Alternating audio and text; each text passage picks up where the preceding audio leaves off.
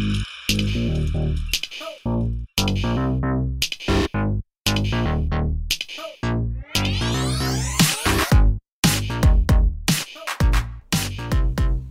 hello and welcome to the Everything Sequel podcast. This is actually our introduction. My name is Mike Shantz of the How Dare You Awards. With me, as always, will be Tom Steward of Lonesome Whistle Productions. Say hello, Tom. Believe the hype. It's a sequel. That's exactly right. The Everything Sequel podcast is the podcast in which we look at movie sequels. We don't even dare to deal with the originals, the sequels only. Isn't that right, Tom? Yeah, I think if there's a metaphor for this podcast, it's that we cut the head off the snake and watch it wriggle to a slow death. And the funny part about that is usually that's the best one. But we are going to cut that head off and we are going to watch it die so that we can talk about what most people would describe as the inferior movies. But you know, Everything Sequel is your brainchild. I know you've talked about why you wanted to do this and the idea of looking at sequels specifically. So tell me about that. Well, for a lot of years now, most of the movies that get released, at least in commercial big budget cinema, are some kind of sequel. And so I wanted to do a dedicated sequel podcast that embraces that. I think we're still sort of stuck in the mentality of treating sequels as the poor relations, the redheaded stepchild of right. the original movie, and that seems a very strange thing to be doing when the bulk of our diet cinematically now is so much of it, right? Yeah. It seems a strange thing to do. You know, on a weekly basis we're getting sequels, so right. Well, and I know that one of the things that you've talked about, or at least we've talked about together, that you wanted to sort of get across with this podcast is the idea of looking at each movie separately as an individual movie, and yes. The idea of that movie on its own merits, correct? Yes, it's a fine line between looking at how these movies tell a story across them, but also how do they stand up as an individual work of art? Right. And I think is art a loosely based term? Do you think, or art is a work of art is a term of art. Okay.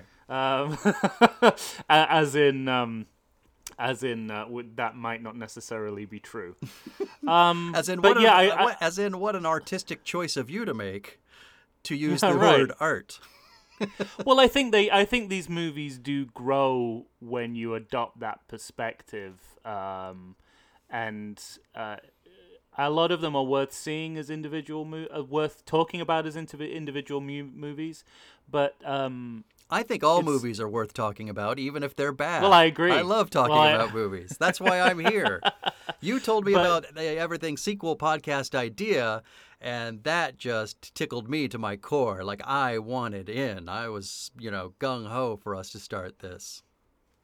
Well, quite. And I think it's interesting because, we're not starting with the assumption that these are bad movies, but that assumption will exist about the majority of them. Right. So it's going to be interesting how we deal with that particular dilemma each time. Well, and it is hard to separate each sequel from the original movie.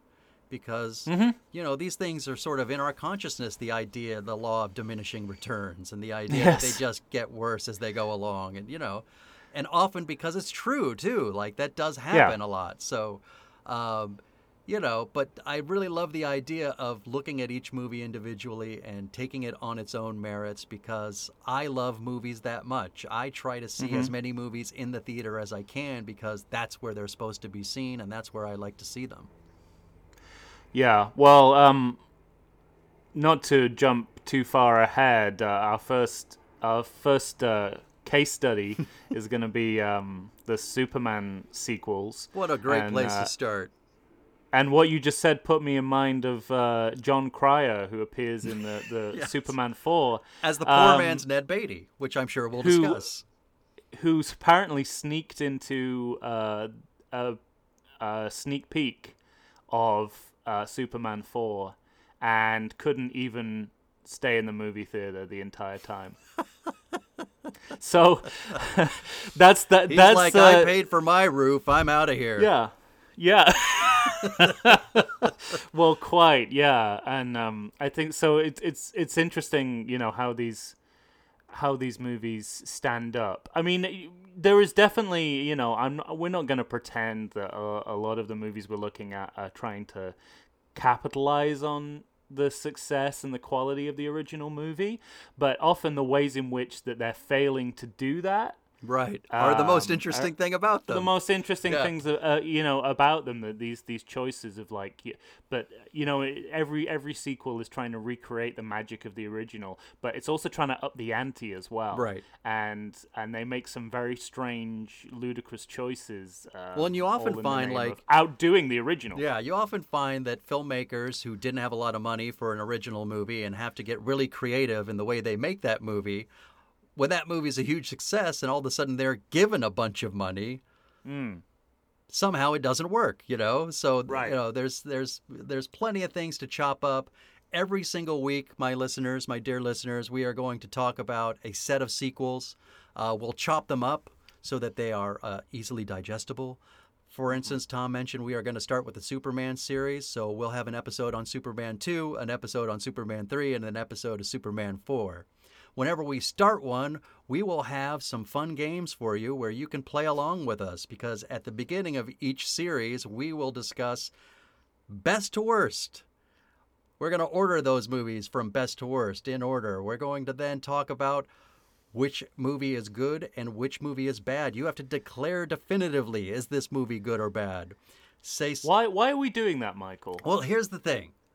This is where you separate the good from the bad and the bad from the ugly.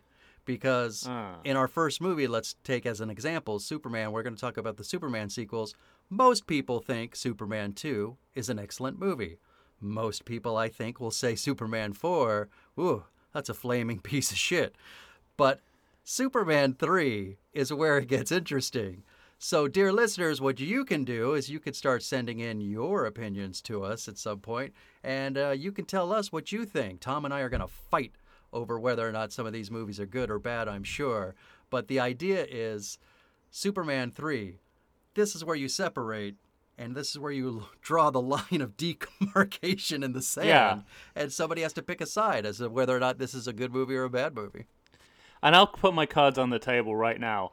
I am a sucker for a sequel that tries to do something different from its predecessor. I'm I'm fascinated already, sir. I am willing to overlook a lot of problems for a movie.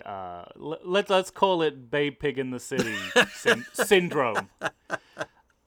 I am willing to overlook a lot if there is a genuine attempt to say, we're going to do things differently. What is irrelevant now. Oh, I can't wait to talk to you about it. I can't wait for you all to listen to it.